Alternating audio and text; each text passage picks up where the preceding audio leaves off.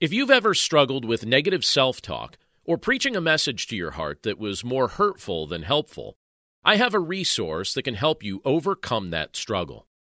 My book, Dwell on These Things, is a 31-day challenge to talk to yourself like God talks to you.